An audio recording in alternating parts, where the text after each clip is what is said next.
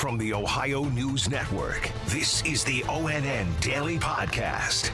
It is Thursday, June 3rd, 2021. From the Ohio News Network, I'm Daniel Barnett. Last night, two more Ohioans, a man from Toledo and a high school junior from suburban Cleveland, won the second of 5 weekly Vax-A-Million drawings. Sarah Schuckman has more on how each of them found out. Jonathan Carlisle from Toledo is the $1 million cash prize winner.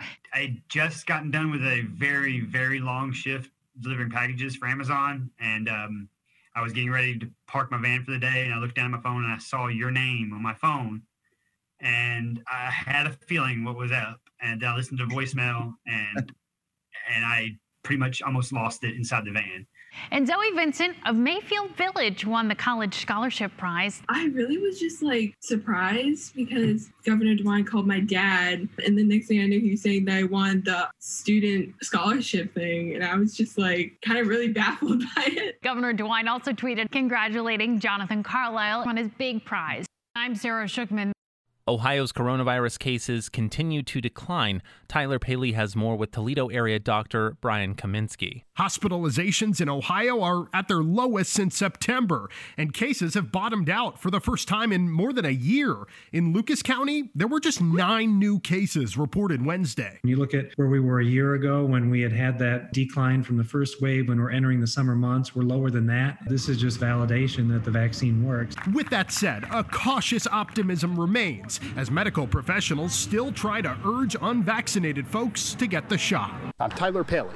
And it's a similar story in Cleveland, where hospitals continue to see fewer COVID patients. Romney Smith has more with University Hospital's Dr. Keith Armitage. Metro Health reporting it's closed one of its ICUs because it no longer needs it to treat COVID patients. And University Hospitals reporting virtually every COVID patient recently treated has been unvaccinated. We've not seen a single person who's been vaccinated with normal immune systems who even needed oxygen. Now, as far as where Ohio stands, we are number 26 out of the 50 states. We have 41% of folks vaccinated. Vermont leads the country at 56% of its population vaccinated, and Mississippi bringing in the rear. They're 27% vaccinated. I'm Romney Smith.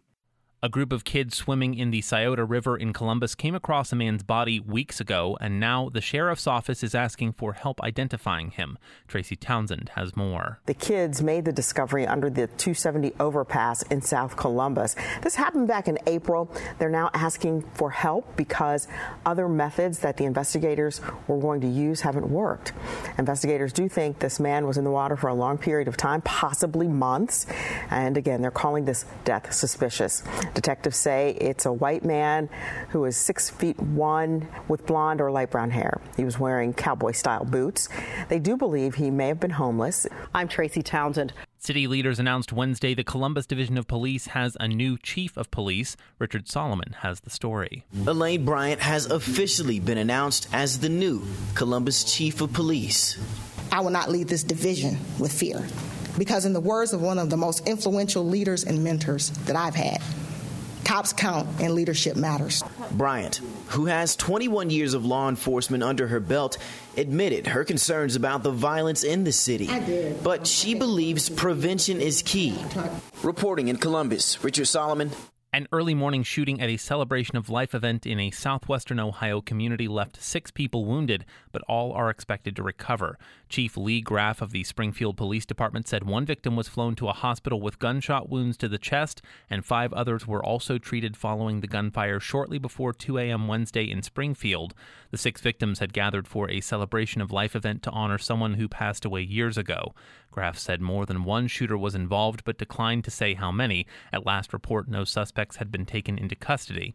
Chief Graff issued a clarification that no suspects were in custody following a statement by Governor Mike DeWine on Wednesday morning that 2 suspects had been arrested. The state's largest university says it's committed to keeping the coronavirus at bay. Karina Nova explains. Ohio State University has joined the White House's new push to boost vaccinations. The COVID College Challenge asks participating colleges to commit to delivering vaccine access to all.